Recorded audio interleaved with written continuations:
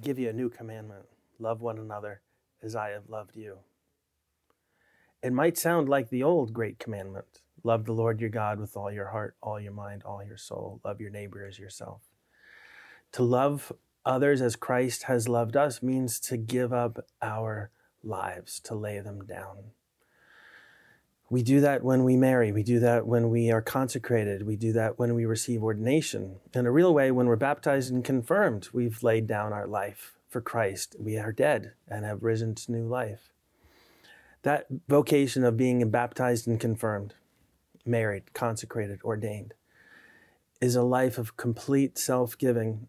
And it doesn't take a big sin, it doesn't take a mortal sin to ruin it, because we're called to love perfectly. Simply failing to love perfectly throws everything into jeopardy. A marriage can be ruined by a small lie.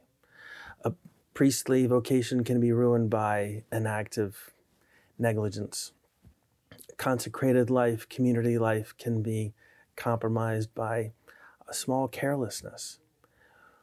We can't think just in terms of being safe because we're in the state of grace. Our calling is to love as Christ has loved us, to lay down our lives. The goal then has to be holiness. The goal has to be being perfected by the love and the grace and the mercy of God.